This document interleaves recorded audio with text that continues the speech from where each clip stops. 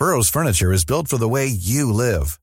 From ensuring easy assembly and disassembly to honoring highly requested new colors for their award-winning seating, they always have their customers in mind. Their modular seating is made out of durable materials to last and grow with you. And with Burrow, you always get fast, free shipping. Get up to 60% off during Burrow's Memorial Day sale at burrow.com/ACAST. That's burrow.com/ACAST. burrow.com/ACAST. Ready to pop the question? The jewelers at BlueNile.com have got sparkle down to a science with beautiful lab-grown diamonds worthy of your most brilliant moments. Their lab-grown diamonds are independently graded and guaranteed identical to natural diamonds, and they're ready to ship to your door. Go to BlueNile.com and use promo code LISTEN to get $50 off your purchase of $500 or more. That's code LISTEN at BlueNile.com for $50 off. BlueNile.com, code LISTEN.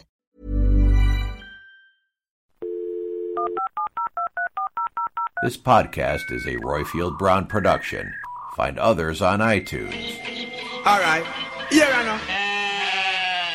As part of my management training with a subsidiary in Tabbards, I'm doing commercial exploitation. Well, I do work in the village shop for $1.95 for a packet of hobnobs.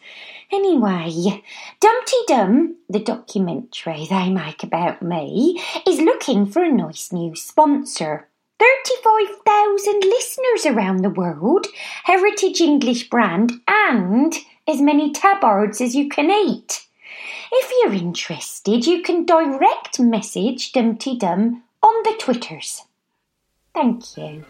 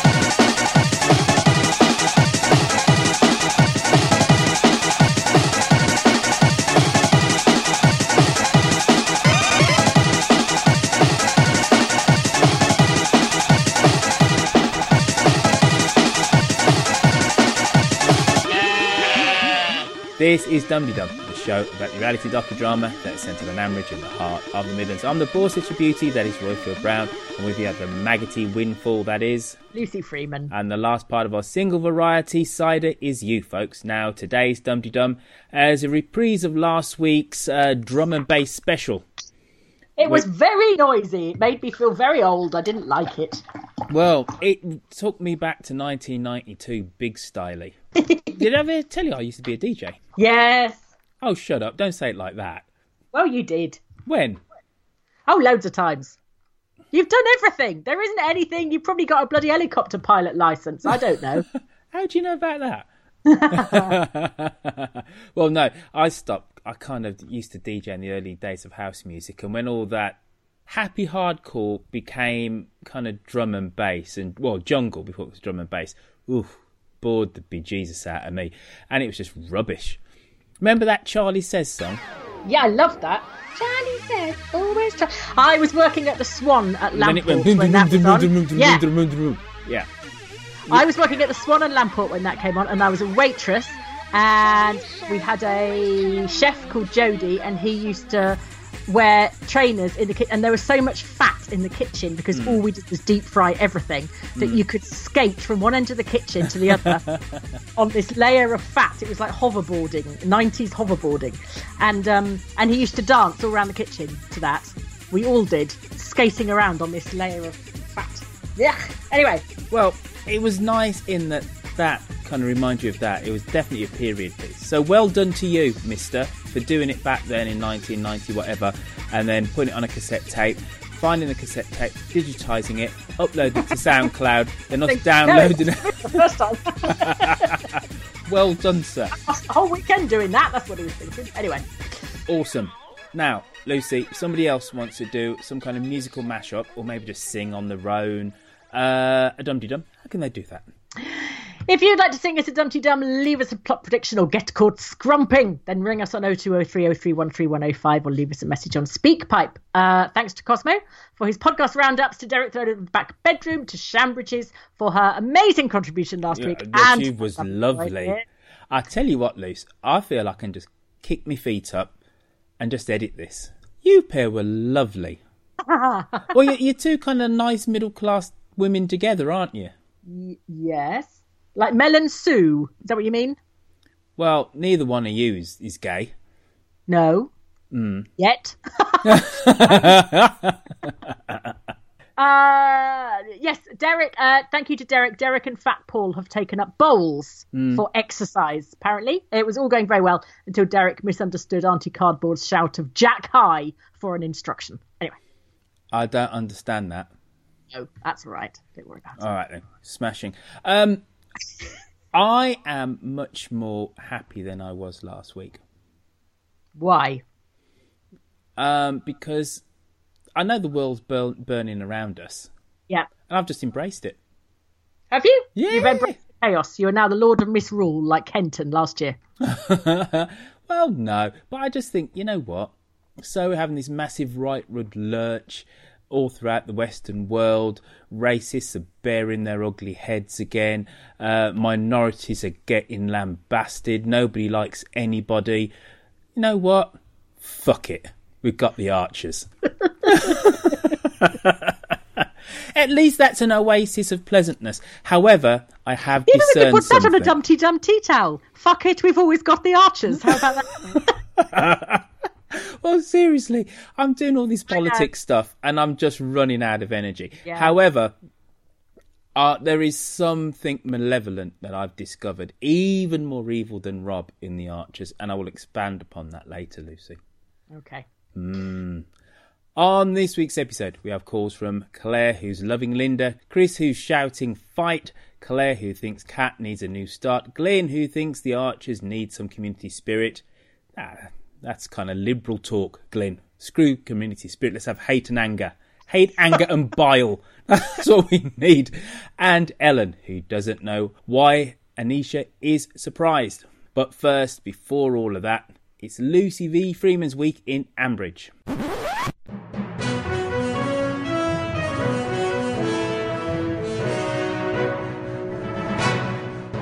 We began the week with everyone's favourite chocolate teapot, Kate Aldridge, updating Linda on the progress she's made with the village show. It's all going very well, Linda. I've annoyed everyone I spoke to who wasn't already annoyed by Alice, and they've all said they won't do it. But does this put Linda off? Does that mean that just for once we have received a reprieve from whispered conversations backstage, someone threatening to walk out the night before, not hearing anything from Robert, Snell and Tony apart from some offstage banging, and Linda's inevitable meltdown that she recovers from when someone unlikely gives her a heart-to-heart? Have we hell? Linda has annoyingly taken this as a challenge and is galloping around the village trying to coerce people into doing the damn thing. So she got hold of Lillian, who is shaving her tash in the sauna at Grey Gables. Then she persuaded Krusty to play a character called Colin, which seems odd. And Susan has to combine authority and glamour as the Queen, which will allow her to wear a tabard, a rope of pearls and a pair of jackboots. Toby is Priscilla, and all he has to do is honk, which is fine, as that's all any of us can hear when he talks anyway. And Lillian is going to be a fairy godmother, waving her wand around, hiccuping and urging people to drink from the magic bottle, darling. Lucky Clary gets to celebrate her anniversary with a Thanksgiving meal cooked by Clary and served by Clary, featuring a turkey Clary has fed, raised, killed, plucked and cooked. She'll love it, said Eddie, with that unconvincing surge of enthusiasm that always ends with him saying, "Oh, but Clary, love." Roy had a disastrous second date with Gemma, who said he wasn't her type. She doesn't like whiny pessimists, apparently. Linda persuaded him to be in the Christmas show by saying he was just as likely to meet the woman of his dreams there. How? The entire cast is made up of women he already knows. His ex-wife is the co-director, his other director is his receptionist, and his co-star is his housemate. So where exactly are this bevy of suitable young ladies going to come from? Unless he likes men dressed up as geese, which is looking increasingly likely as his desperation increases. I should keep your Velcro opening done up, Toby. Home Farm had a party for some farmers with the theme of worms. There was no pleasing Brian, however, who does not want to see his key worker talking to worms. He wants to see him nuking everything with chemicals until it all glows in the dark. Pip did her talk to the farmer, and so she went even slower than normal. Adam made the farmers then come with him so he could show them the hole that he had dug. And I have dug an even bigger one on the other side, he said proudly. And I can do a handstand also, look. My future depends entirely on gin, said Toby. This is the only thing Toby's ever said that I can fully get behind.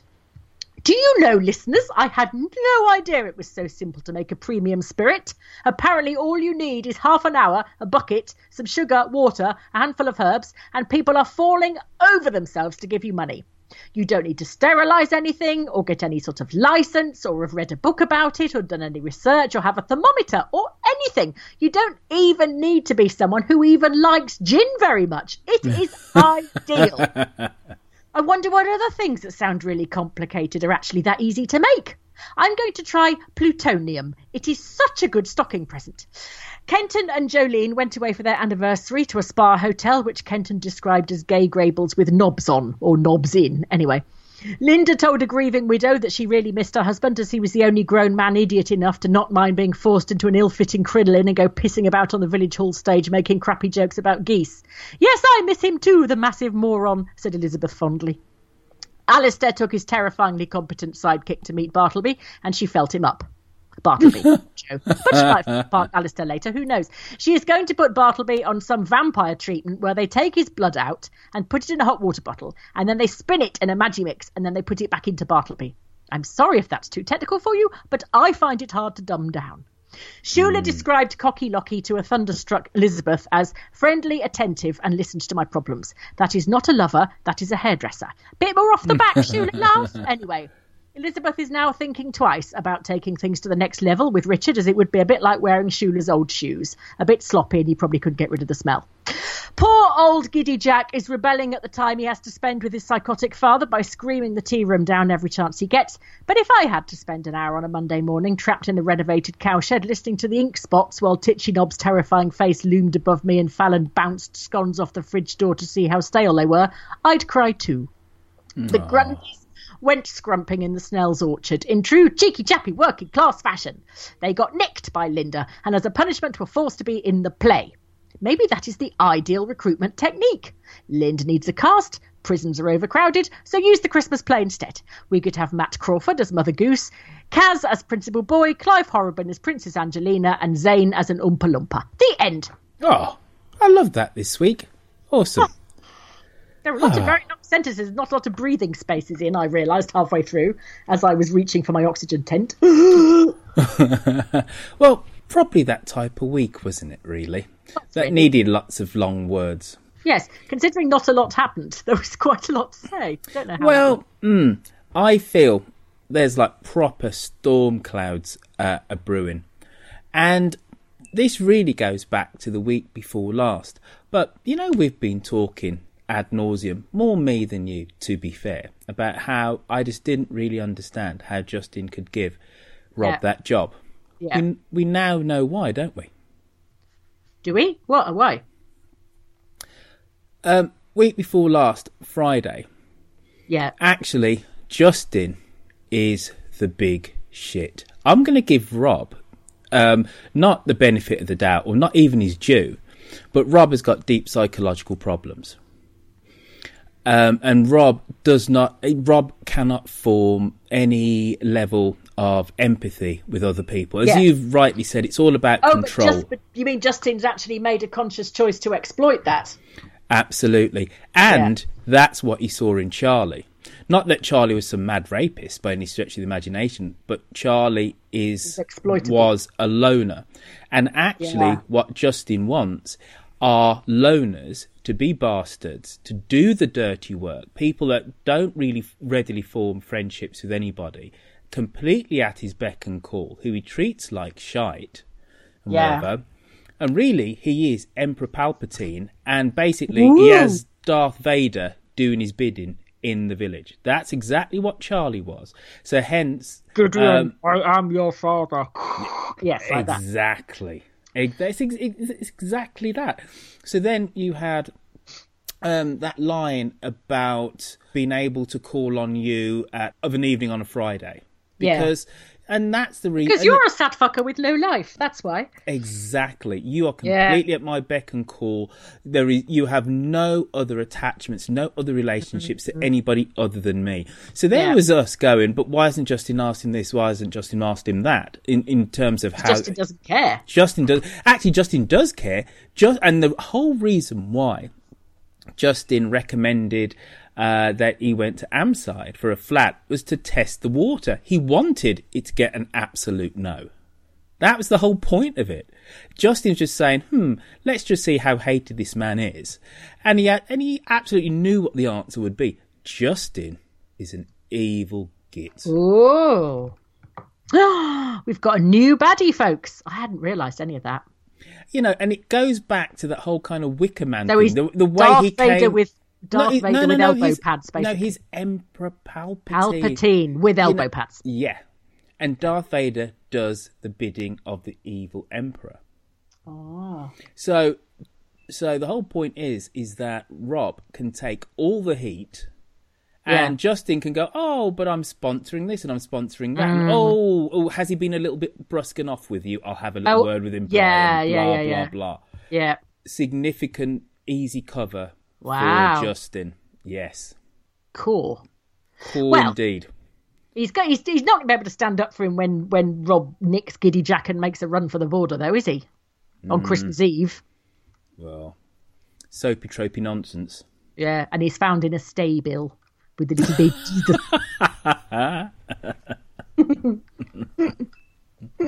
So there were a few things that happened last week. I reckon that we might even have a return of Lucy and Roy. Really? Yeah, because Roy had this disastrous date, didn't he? Mm. And I got a sneaky that woman feeling... who said, no, you're not my type. You're just boring, basically. Yeah. Well, you know, Lucy likes a boring Roy, doesn't she? Yes, she did. Well, she sounded as dull as he did, so... And she did. So I can see in a couple of weeks... back, though. I Do still you? think Elizabeth. Well, I hope so. I want Hayley to come back. But just whilst I'm on a bit of a roll about plotting things, Yes. you know Kirsty's properly pregnant, don't you? Well, she's taken a while. She clearly hasn't got one of those period apps like everyone else has. It's taken her a while to figure it out. She's missed 2. But I loved it. Do you remember your text? You said, she is definitely... No, I know this, Lucy. She is definitely pregnant. And I said, oh my God. I thought, who's he been talking to? How does he know? I said, really? Yep, absolutely. And then he goes here and she comes here and she misses him and and you gave me this whole thing all on text. And I was thinking, bloody hell, who's telling him this? And then you said, I just know. Well, my brain's telling me. And I said, oh, for God's sake. I thought My brain is telling me that's who.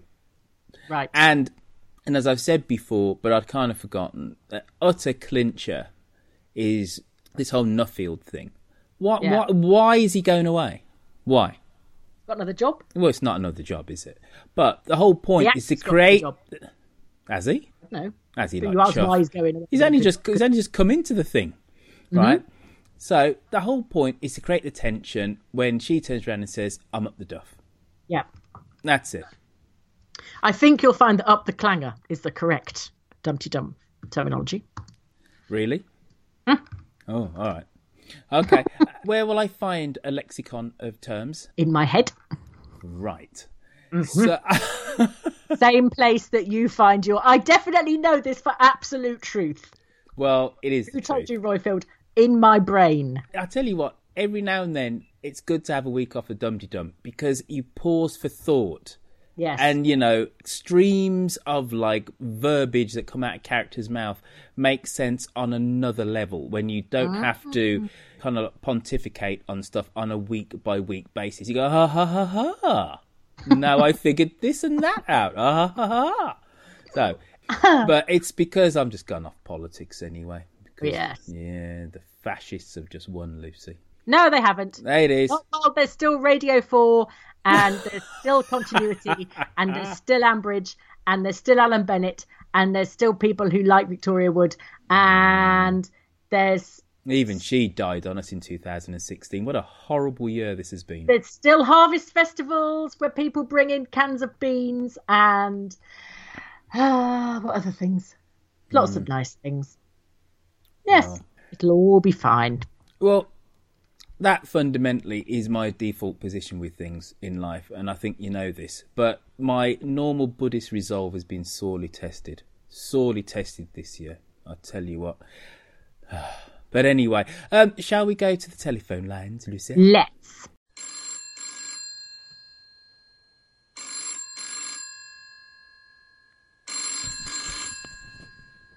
Hello, Ambridge 3962. Claire.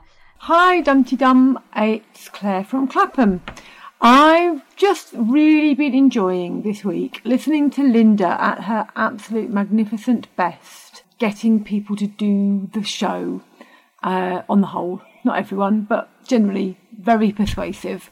And it caused me to reflect on why I enjoy hearing Linda worm her way around people and manipulate them, but I don't enjoy hearing Rob do the same. Charms them into the show, and then later on she kind of exactly bullies them, but she definitely pushes them around a bit and makes it all happen, and we kind of enjoy listening to that. But when Rob charms people and then perhaps, pushes them around a bit, we find it completely distasteful.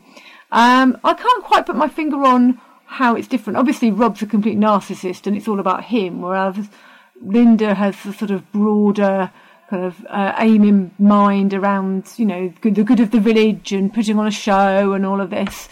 And she puts in a lot of her own effort too, of course. But yeah, I just wondered whether there was any feeling on why it's okay to listen to Linda manipulate people, but it's not okay to listen to Rob. Yeah, keep up the good work. See you soon. Bye. Claire, I think it's okay to listen. When Linda does her charming coerciveness, she's not doing it for herself. She is doing it for herself, but she's doing it for a greater good. And she genuinely... Oh, God, it's hard, isn't it? I was going to say she genuinely thinks that the outcome that they will actually enjoy it when they do it, but that's actually Rob's kind of modus operandi as well. So, or what he claims is his intention that actually if everyone just listened to him, they'd all be better. I don't know in that case, because I've just backed myself into a corner, why it's okay to listen to Linda being charming and not to hear Rob. But I think because Linda is doing this whole thing. Ultimately, she gets a whole load of self-worth out of the fact that she's a director, but actually she believes in community and community spirit, and it serves that purpose as well. That's a way of bonding the village together and keeping a village tradition together. Whereas Rob is just fundamentally just out for himself, full stop. Yeah. And Linda can read people and can cajole them. She can get them to do things that they don't necessarily want to do, but she always does it kind of with humour and and with insight. Whereas Rob is just a bludgeon. There is no comparison between the two. No. So there we go. That's your answer, Claire.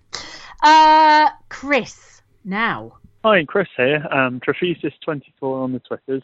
Occasional caller in her. Just ringing with a quick prediction about Rob and the way things are probably going to build towards Christmas. I reckon that he is probably going to try and go to one of the panto performances from Linda's inevitable production, which is slowly creaking its way forward to the stage.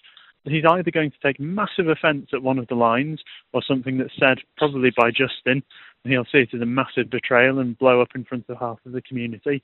Either that, or he'll try and attend the same performance that Helen's probably going to take the boys to, and there'll then be a big fight probably between the various members of the Archers clan, who will no doubt be in the audience. Anyway, see how things build up towards Christmas, but that's my thoughts on how it might go. Keep up the good work. Bye. He reckons the denouement's going to be Rob going to Helen going to the pantomime with the boys, and Rob being there, and then there'll be a fight. Oh, I thought of something. What? Have you heard about that film, Arrival? No. Yes. Well, it's supposed to actually be quite good and quite a philosophical level. and it looks at, because these aliens just kind of arrive, but it's not like an alien shoot 'em up. It's not like that, and it's kind of quite clever about language. And if aliens did actually, appear on planet Earth, actually, how would they communicate with us? There's loads of linguistics and philosophy in it. I want to go and see it, and I'm stuck in Birmingham until I get my visa sorted. So if anybody wants to go and see Arrival with me on a school night this week, feel free to tweet me if you're in the Birmingham area. Meanwhile, back in Ambridge, Chris's prediction is that Bob will turn up at the pantomime on the same night as Helen and the boys, and that there will be a fight between the Archers and Rob. I don't think there'll be another fight. I can't see that happening. He could well turn up, and he could well get set upon verbally, yes, and that may be the thing that provokes him. I'm still hanging on to this thing that he's going to abscond with Giddy Jack.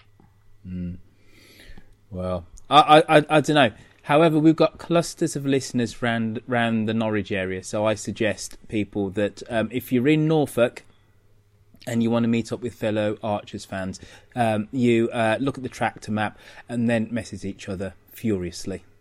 What's this got to do with the show? What are you talking about? Tractor, our map where people pin Yes, I themselves know, to but what's that got to do with Chris's call? Because I'm fed up of talking about Rob Titchener and abductions. Oh, I see. Yeah, I avoid it because actually the big malevolence in the village is actually Justin. Yeah. Oh, you're really convinced of this theory, aren't you? No, absolutely got it. And the script writers tipped us the wink last year with the whole Wicker Man thing. It's him. And whilst I will say it's taken us all in. So my little Lillian is given herself to him, body and soul. And I actually think, right, and now I am going out on one, because this thing with Justin is just pure fact as far as I'm concerned, right? Yep. Right, pure fact, right. However, this is a little bit of supposition from me. When she realises what an evil git he is, we might see the return of the Pussycat and Tiger combo. I think. Really? Yeah. That's just me. I'm hoping now. That's just me hoping. Well, yes, that would be good. That would be great. Exactly. Because we all know that was just done and finished with undue haste, and it was done in such a way that it could easily kind of come back. Yeah. We thought that Justin was a Matt replacement. He's not. Matt was a little bit dodgy and a bit woo and a bit way, and he cut corners, but he wouldn't be taking on some village rapist and giving him a sucker, so to speak. No, he wouldn't. He wouldn't at all. No, this is a whole level of nastiness that I don't want in my Archers. Justin Elliott, don't like you, mate. Anyway, who's next, Lucy? Another Claire. Mm-hmm. Hello, Dumpty Dum, it's Claire from Hertfordshire. I haven't called in for a while, but I'm calling in with a plot prediction, having listened to the Archers on Wednesday night, and I think it was Wednesday night, and Helen was talking about Kat and the fact that she gets out soon, and I think that Kat is going to come to Ambridge and possibly become the tenant of One the Green, or whatever Will's house is, and I think that she's going to get a new start in Ambridge and perhaps work in the shop or at the farm or something, and there'll be lots of interesting storylines around people's prejudices against the slightly common Cat. Anyway, I think it's going to be great to have her in the village, and hopefully she's going to come, and I can't wait. Still loving the show. Thanks very much. Bye. Kaz, tenant of Number One the Green. Everybody in the world has at some point lived at Number One the Green. It's my turn next month, apparently. But so she reckons, well, yeah, I think it would be lovely if Kaz moved to the village. We need do we need a few more single women? Because they always have to sort of balance things out, don't they? Tom and Kirsty are going to get back together again, so that knocks Kirsty out as a single woman. Alice and Chris are together. Kate... That's a rather old-fashioned view. What? Just because she's going to knock out his Sprog doesn't mean that she has to be with him. It's a bit 1940s of you there, Lucy. Yeah, I know, but I mean, for the next year, if she is preggers, she's not going to be dating, is she, for the next year? So tell me about you. Yes, I'll just move the baby off my boob. Hang on a minute. You know, it's sort of, yes. It does make things really a little bit more complicated, but we live in complicated times, don't we? We do, but the Archers isn't that complicated, really. I don't know. The president-elect of America, many people accuse him of assault. Yeah. I could go on. Racism. Is a bit of a psychopath. Is definitely a narcissist. You know, massive character flaws, and normal social impediments don't stop people from doing anything anymore. So Rob could well end up becoming chair of the parish council. Listen, 2016 has taught us that anything is possible, Lucy. Yeah. It probably won't happen this year or this side of Christmas, but never say never. Can I just say, though, right, and I know I am kind of somewhat deliberately breaking up your train of thought, and you're doing a masterful job in actually keeping this show together, because I'm just freestyling, because I'm still just like reeling from all the body blows I'm taking and every aspect of my life, right? However, Oliver Sterling, and I know this was said last week, there is a One Nation Tory I can get behind. Right? Yeah. What a lovely, decent human being. Yeah. And I want him to bop Justin Elliott on the nose and kick him in the goolies as well at some point. There you go. All right, let's go back to you listening to what the listeners have actually got to say, and then answering them in a proper manner, and then I'll just shut up. Okay, over to you, Lucy Freeman. I think that it is not very likely that Kaz is going to come to Ambridge, but I would quite like it if she did, because I think that's part of a storyline that's gone, and I'm not sure we're going to bring that back, especially if this new Vetty person comes. The reason why that thought's been put our way is because Kaz has been mentioned post that bit of the storyline, so they are actually teasing it, aren't they? Yes. Yes. I'm loving Helen sounding more and more confident and happy, although she has wobbles. And I loved the other day when she said she was looking out of the window of the dairy. And she said, I am feeling her mum said, are you okay or something? And she said, yes, I am content. And I thought, hooray, that is where she should be. She's stopped trying to be the best in the world's most perfect mother, the world's most perfect wife, the world's most perfect woman, the world's thinnest woman, the world's best woman, the world's most competent woman. She's doing a bit of mindfulness. She's doing a bit of I am content where I am. Right now, at this minute, I am content. And that's lovely. That's exactly where she needs to be. And it was a really nice touch, that was. I was very happy about that. Glyn. Good evening, Dumpty Dum. Our rock of sanity in this Brexit, Trumpian, post-truth world. It's Glyn here. Last week in the Harriet and Lucy podcast, I think mention was made of Westworld and the similarities between that and the Archers.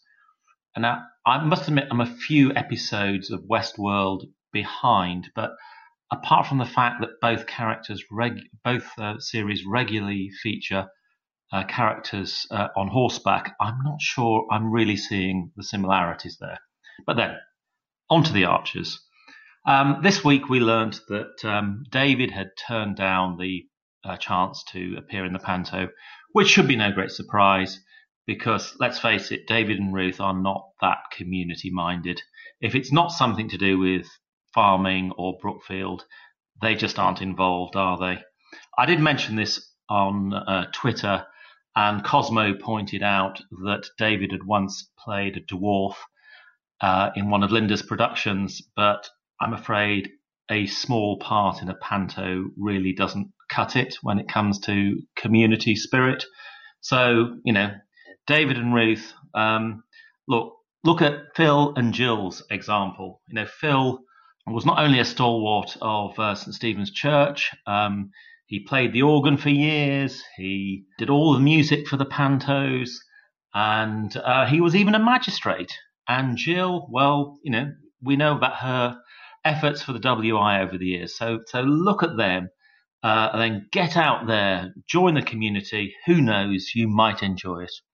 Well, anyway, to Lucy Royfield, all the team at Dumpty Dum, who cannot be faulted for lack of community spirit, and all Dumpty Dummers, have a great week. Thank you.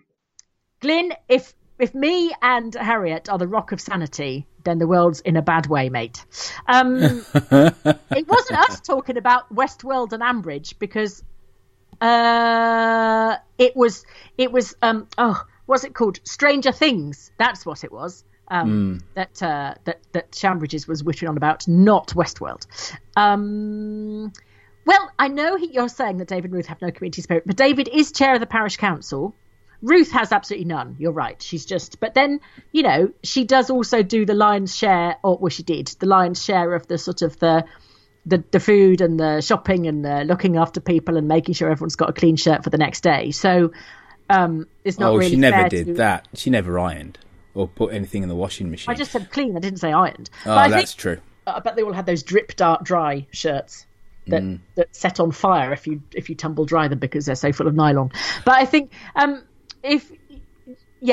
but it's not really fair to make her take care of the entire village as well, because Jill did, but Jill was never a farmer. That was her job. David's chair of the parish council, and he tends to get very community minded when it's something that affects Brookfield, as you said. So when it was the Route B thing, then he sort of flew into a flurry of emailing and things like that. But most of you're right, most of it is spent around marketing his own farm and marketing the family brand rather than the village. I don't know if I'd entirely agree with that. I don't know. All that round about the culvert time, he was filled with the whole kind of a mission of trying to... Route stuff, wasn't it? Really? The flooding, he said flooding happened because of Route B. He was trying to find a thing. Okay. Right, so let's say that I'm completely wrong about that, and I'm kind of trying to grasp at the nuance of exactly what went on back then. But the big difference for me between David and Ruth, and I have mentioned this before, is that the character of Ruth fundamentally has no other meaningful social interaction with any other character outside of the family other than Usha. And the Usha interactions are pretty scant at best. Yeah. So she's almost in a bit of a character cul-de-sac. It's Jill, it's Pip, it's Josh, Ben doesn't exist, it's David, that's it. Then the odd little bit of, what's your brother Kenton been up to? Yeah. And I actually think that's partly one of the reasons why a lot of people, a lot of listeners, actually dislike the character, because she's actually kind of shunted off into a bit of a corner. Whereas somebody like Tony talks to, obviously, his sisters and to Brian and to people in the pub, etc., and even Rob. So if you looked at his character connections, Tony would have much more than Ruth. And I think, because Ruth hardly a mad axe murderer, is she? But people just don't like her, and actually it's because as a character she never really spreads her wings. She doesn't go in for the Christmas play, the panto. She doesn't do the parish council stuff. She doesn't go to church. She doesn't have these little aside scenes where you glean a little bit more about her just being a human being. There's always a point to Ruth. And I think that's partly one of the reasons why she's one of the least loved characters, really. Mm. Yeah. But anyway, whatever. The whole world's burning down around us.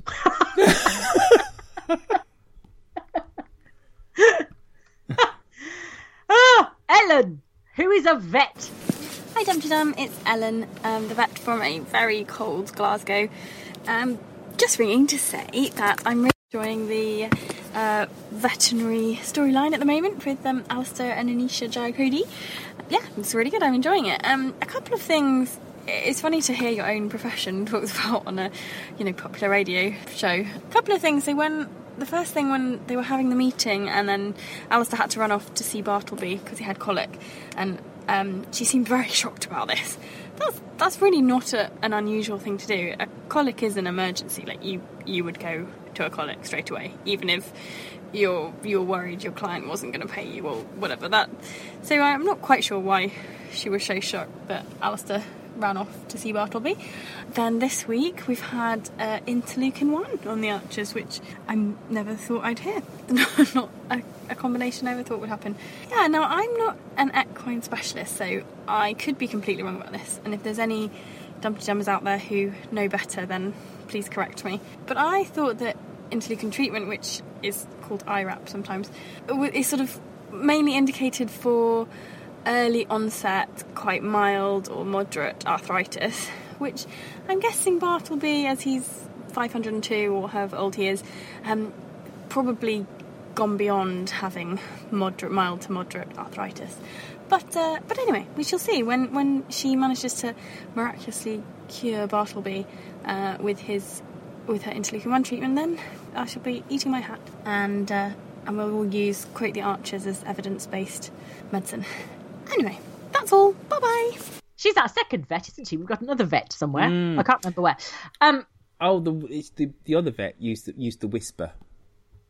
The whispering vet? She wasn't very loud. Oh, yes, the whispering vet. Yeah. She was the animal whisperer. Oh, and she's moved to Glasgow now. She's very English, and she called in, and she wasn't very loud, and you said you're whispering, and then she said, now I've moved to Glasgow, I'm the whispering vet or whatever. Anyway, I digress. No, this was Ellen. Ellen lives in Glasgow.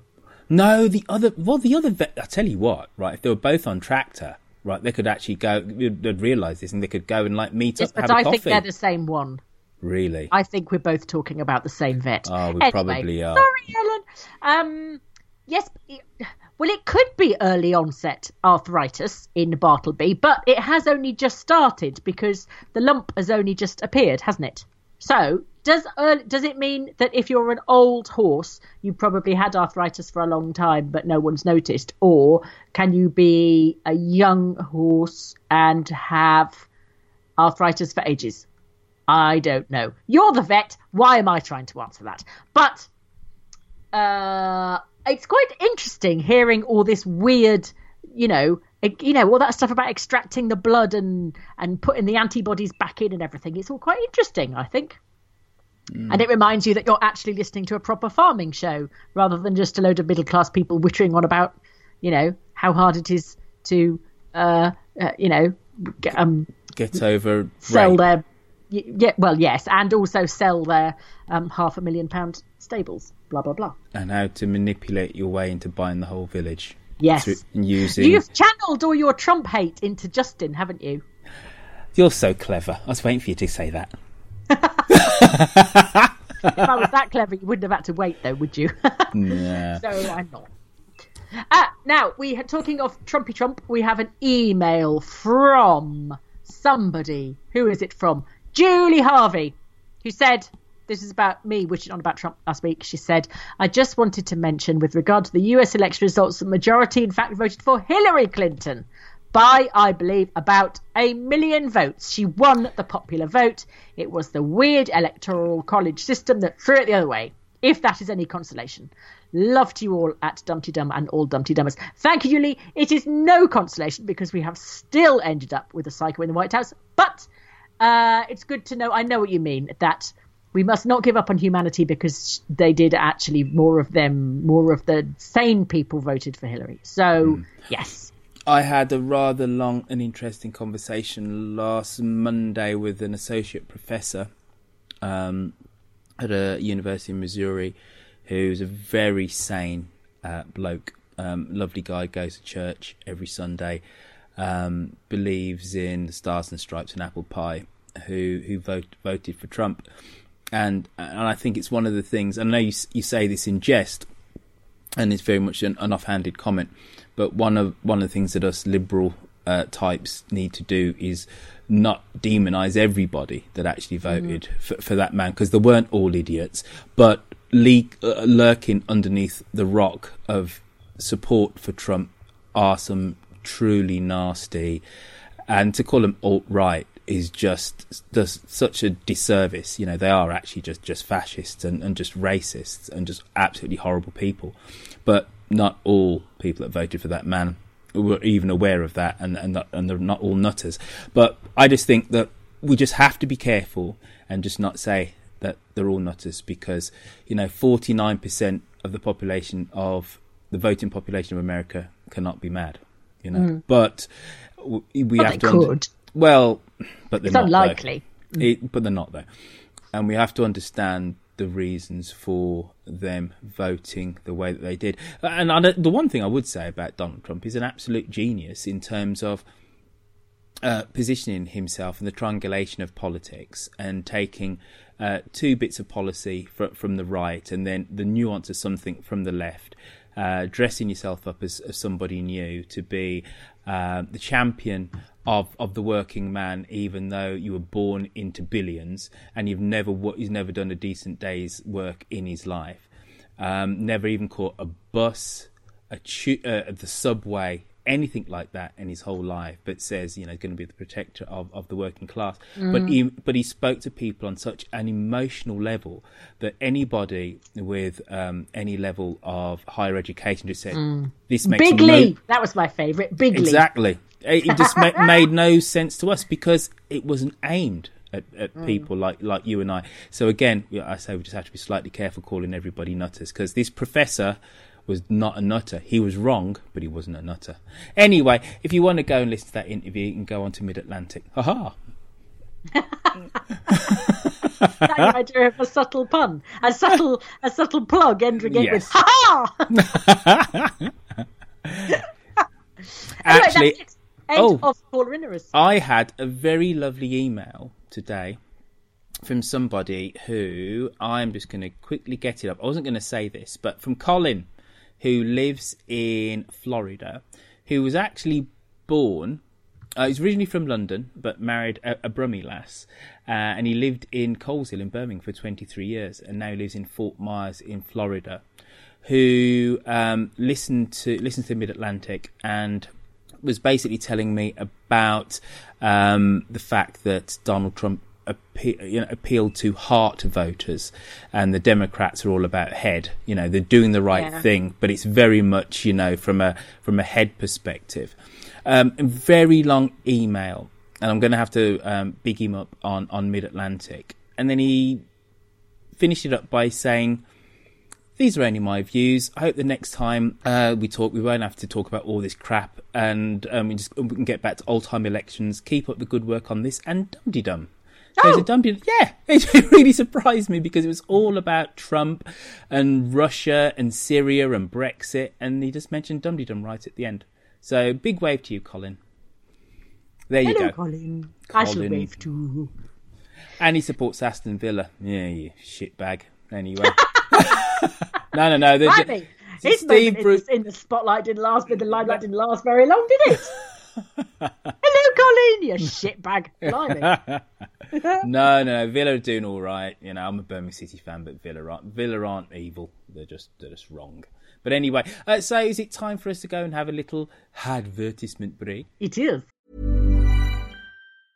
Burrow is a furniture company known for timeless design and thoughtful construction, and free shipping, and that extends to their outdoor collection. Their outdoor furniture is built to withstand the elements, featuring rust-proof stainless steel hardware, weather-ready teak, and quick-dry foam cushions. For Memorial Day, get 15% off your Burrow purchase at burrow.com/ACAST, and up to 25% off outdoor. That's up to 25% off outdoor furniture at burrow.com/ACAST.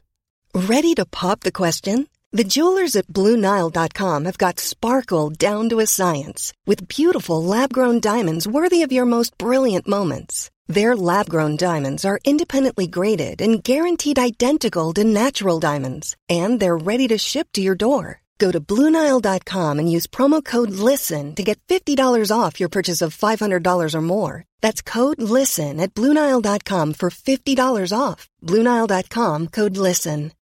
Millions of people have lost weight with personalized plans from Noom. Like Evan, who can't stand salads and still lost 50 pounds. Salads generally for most people are the easy button, right? For me, that wasn't an option. I never really was a salad guy. That's just not who I am. But Noom worked for me. Get your personalized plan today at Noom.com. Real Noom user compensated to provide their story. In 4 weeks, the typical Noom user can expect to lose 1 to 2 pounds per week. Individual results may vary. All right, then. See you the other side then, Juicy Luce. I'll have a sip on my camp coffee.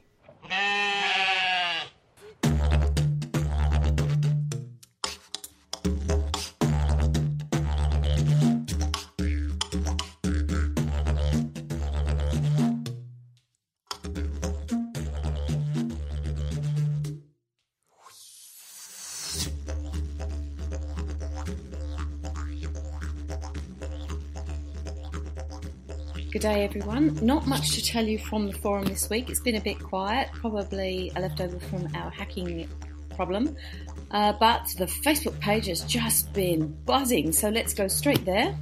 I wondered if anybody had had any reasonable experience with online dating, and did they have any tips to share with Roy? And wow, did that start a fantastic conversation.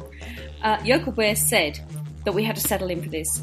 Here are some of his online dating stories. The guy who brought his pet snake with him on the date, and that's not a euphemism. The guy who combined a lunch date with dragging me around the shop so he could buy a dressing gown, and then ended the date once he found out they didn't have the one he wanted in his size. The guy who brought his ex-wife along to check her wasn't a psycho. The cinema date with the guy who cried all the way through the film. The film was Rise of the Planet of the Apes, and he chose the film.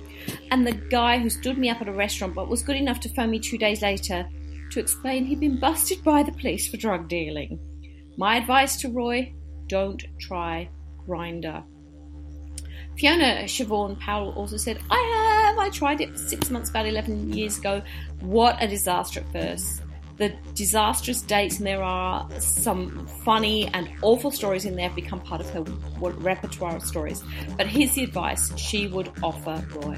The first date should be a short daytime meetup somewhere like a coffee house where you can run like hell if it gets weird.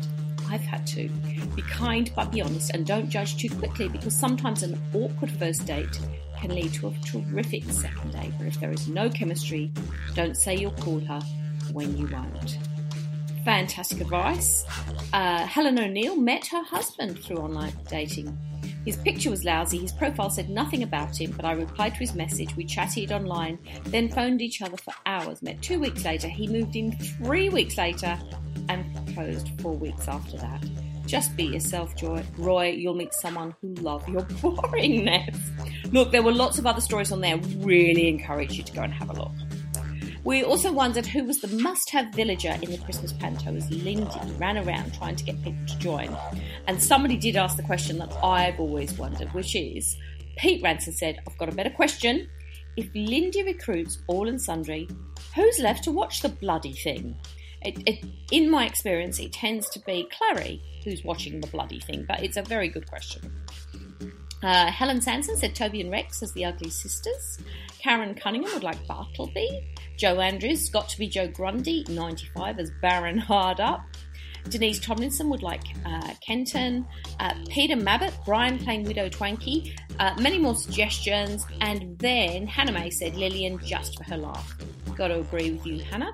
Love Lillian. She can laugh as much as she likes as far as I'm concerned. There's some great suggestions there. Then we also wondered about Brian Aldridge as the Dane, because Lindy was having problems getting someone to play the Dane, or possibly Jim, and you had some great suggestions there. Pete Ranton said it's gonna be Rob the Titchy Knob. Witherspoon said, I wonder if it will be that walking and talking, self-promoting, self-advertising sign Toby. Glenn Fullerlove said Brian as Dame. Bring it on. Jim is more of a disgruntled old wizard. Do they have one of those in Mother Chris? Claire Asprey said the idea of Rob taking the lead role will mobilise someone else to do it. Good point. Rob will only want to do it at the absolute last minute, thereby being the village hero and saving the show. And 3, I suspect that the Jane role is a bit too effeminate to appeal to Rob. That's a good point, Claire. And Zoe, I'm going to give her... Oh, actually, I'm going to give her the penultimate word. Zoe Picton said Rob is the damned, not the dame. Nice one. And Leslie Greaves, of course, has to have the last word. She says, he's behind you! Anyway, great chatting. There's way more on there. I just didn't have time for everyone. Please get onto the forum because we do like to have some in-depth discussion on the forum, but also get onto the Facebook page because I'm at a very difficult time in teaching in Australia.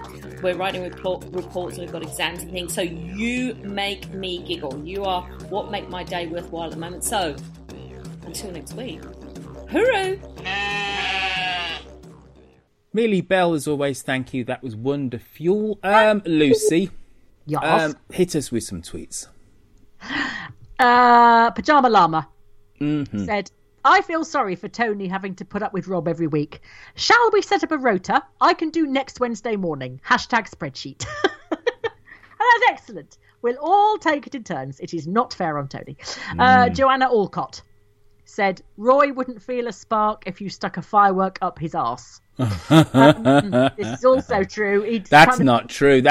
He had a little bit of a spark when he was hanging out with his old missus, with the mother of his oldest daughter, didn't he? With Kate. Remember, there's a little bit of a spark. Yeah. He felt it.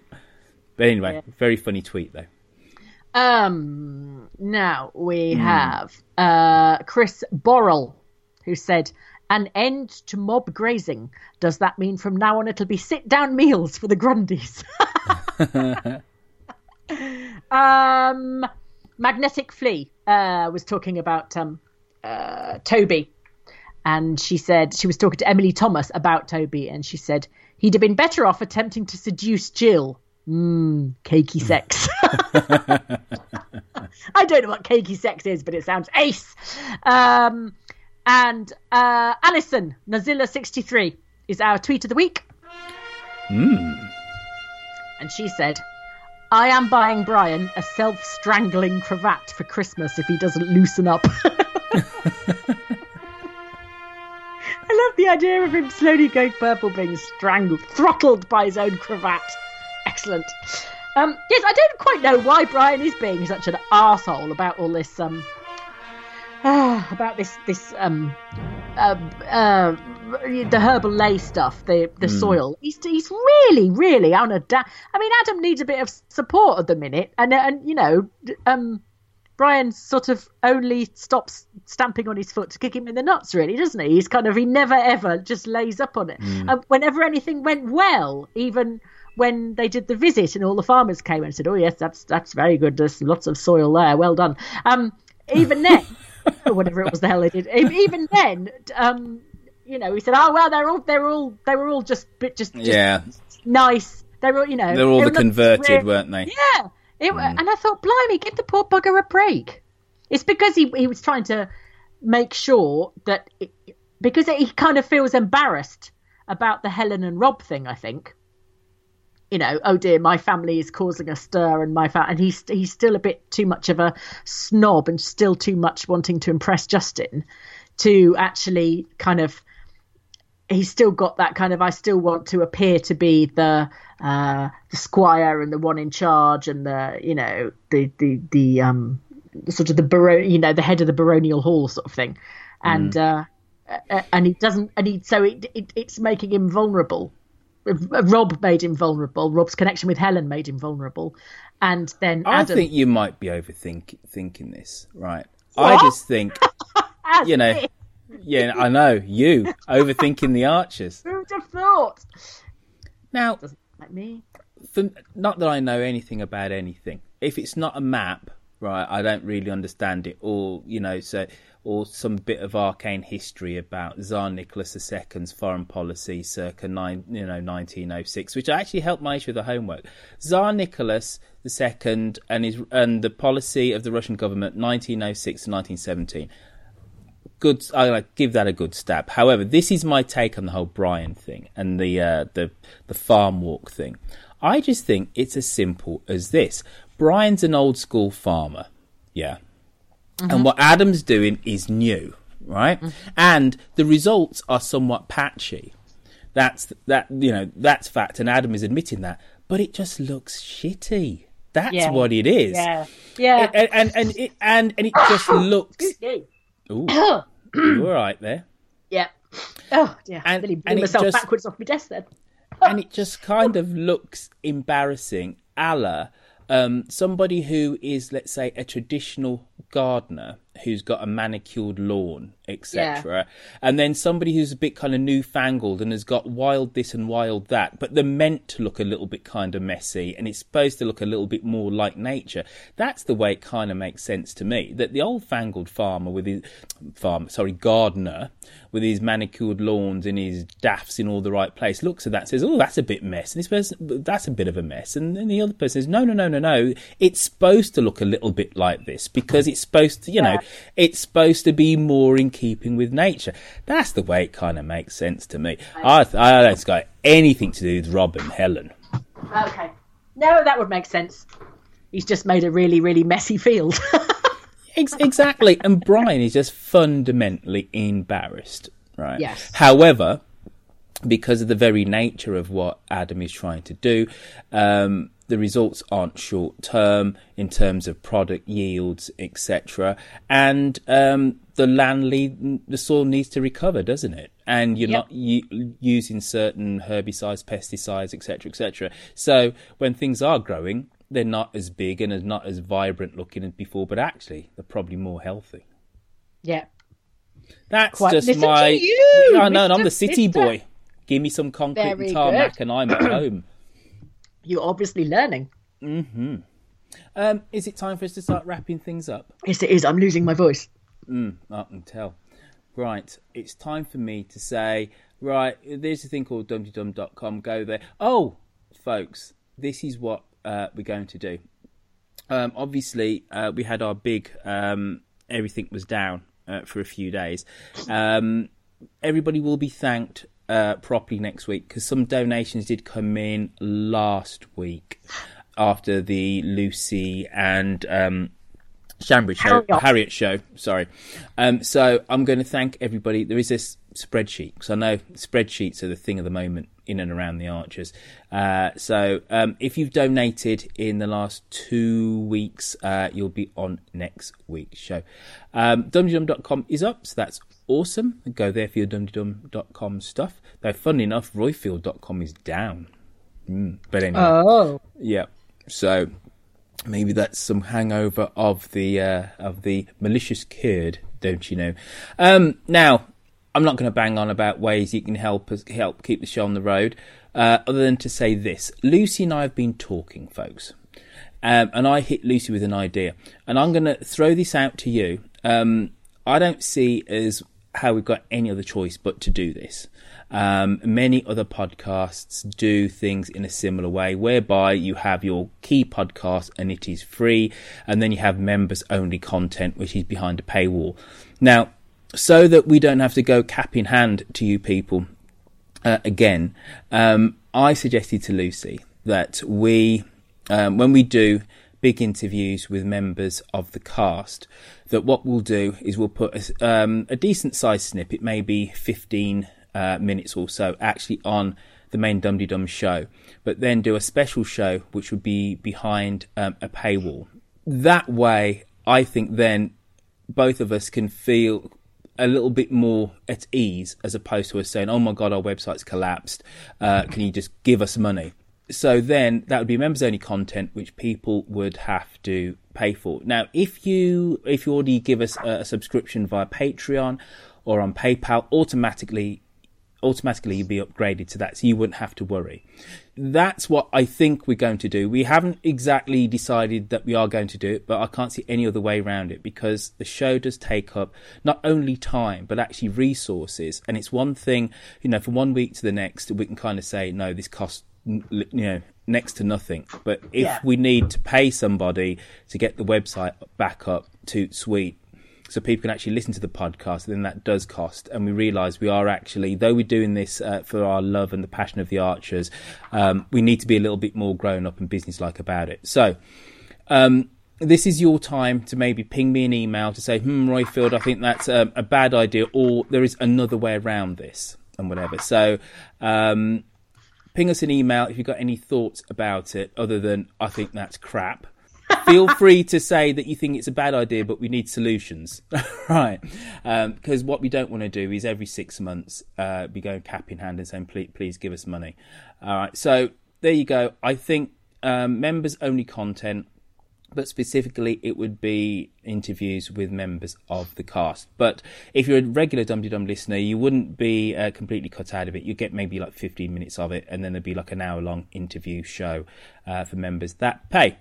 So, don't forget, folks, this show is nothing other than just Lucy being brilliant and me just kind of going and and talking about maps and politics. If you don't get onto SpeakPipe or even send us a voice message, and you can send us a voice message by calling 0203 031 3105 to leave us that said voice message. On social media, specifically Twitter, you can find us where we're at DumDum. Me, I'm at Roy Field. Harriet is at Sandbridges. And I am at Lucy V. Freeman. Awesome. On the Book of Face, you can go find us by simply typing in Dum, and Millie Bell is Queen of the Roost over there on the Book of Face, talking about queens. How far have you got with The Crown, Luce?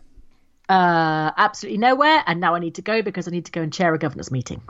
All right, you go, and then I'm going to say goodbye to our listeners because I love The Crown. Okay, goodbye, listeners. I was a little bit sniffy about The Crown first off, and I just thought to myself, whoa, this thing should be on the BBC. It's not a Netflix type of show. You don't want to Netflix and chill to this. It's actually very good. And I take back everything that I might have said beforehand. So I recommend, if you've got nothing else to do with your time, and as the winter nights are drawing in, get over onto Netflix if you haven't done so already and watch The Crown. Because yes, it's a great PR job for our royal family, but it does present them in a somewhat believable characters that just happen to wear crowns on their heads. But also, you get slices of British history, social history and political history, and things like the London smog of 19... Normally, being a little extra can be a bit much. But when it comes to healthcare, it pays to be extra. And United Healthcare makes it easy with Health Protector Guard fixed indemnity insurance plans. Underwritten by Golden Rule Insurance Company, they supplement your primary plan, helping you manage out-of-pocket costs without the usual requirements and restrictions like deductibles and enrollment periods. So when it comes to covering your medical bills, you can feel good about being a little extra. Visit UH1.com to find the Health Protector Guard plan for you. Hey, it's Paige DeSorbo from Giggly Squad. High quality fashion without the price tag. Say hello to Quince. I'm snagging high-end essentials like cozy cashmere sweaters, sleek leather jackets, fine jewelry, and so much more. With Quince being 50 to 80% less than similar brands. And they partner with factories that prioritize safe, ethical, and responsible manufacturing. I love that. Luxury quality within reach. Go to quince.com/style to get free shipping and 365-day returns on your next order. Quince.com/style. 1953, etc. So anyway, The Crown is rather good on Netflix. Goodbye, dear listener. See you all again in 7 days' time.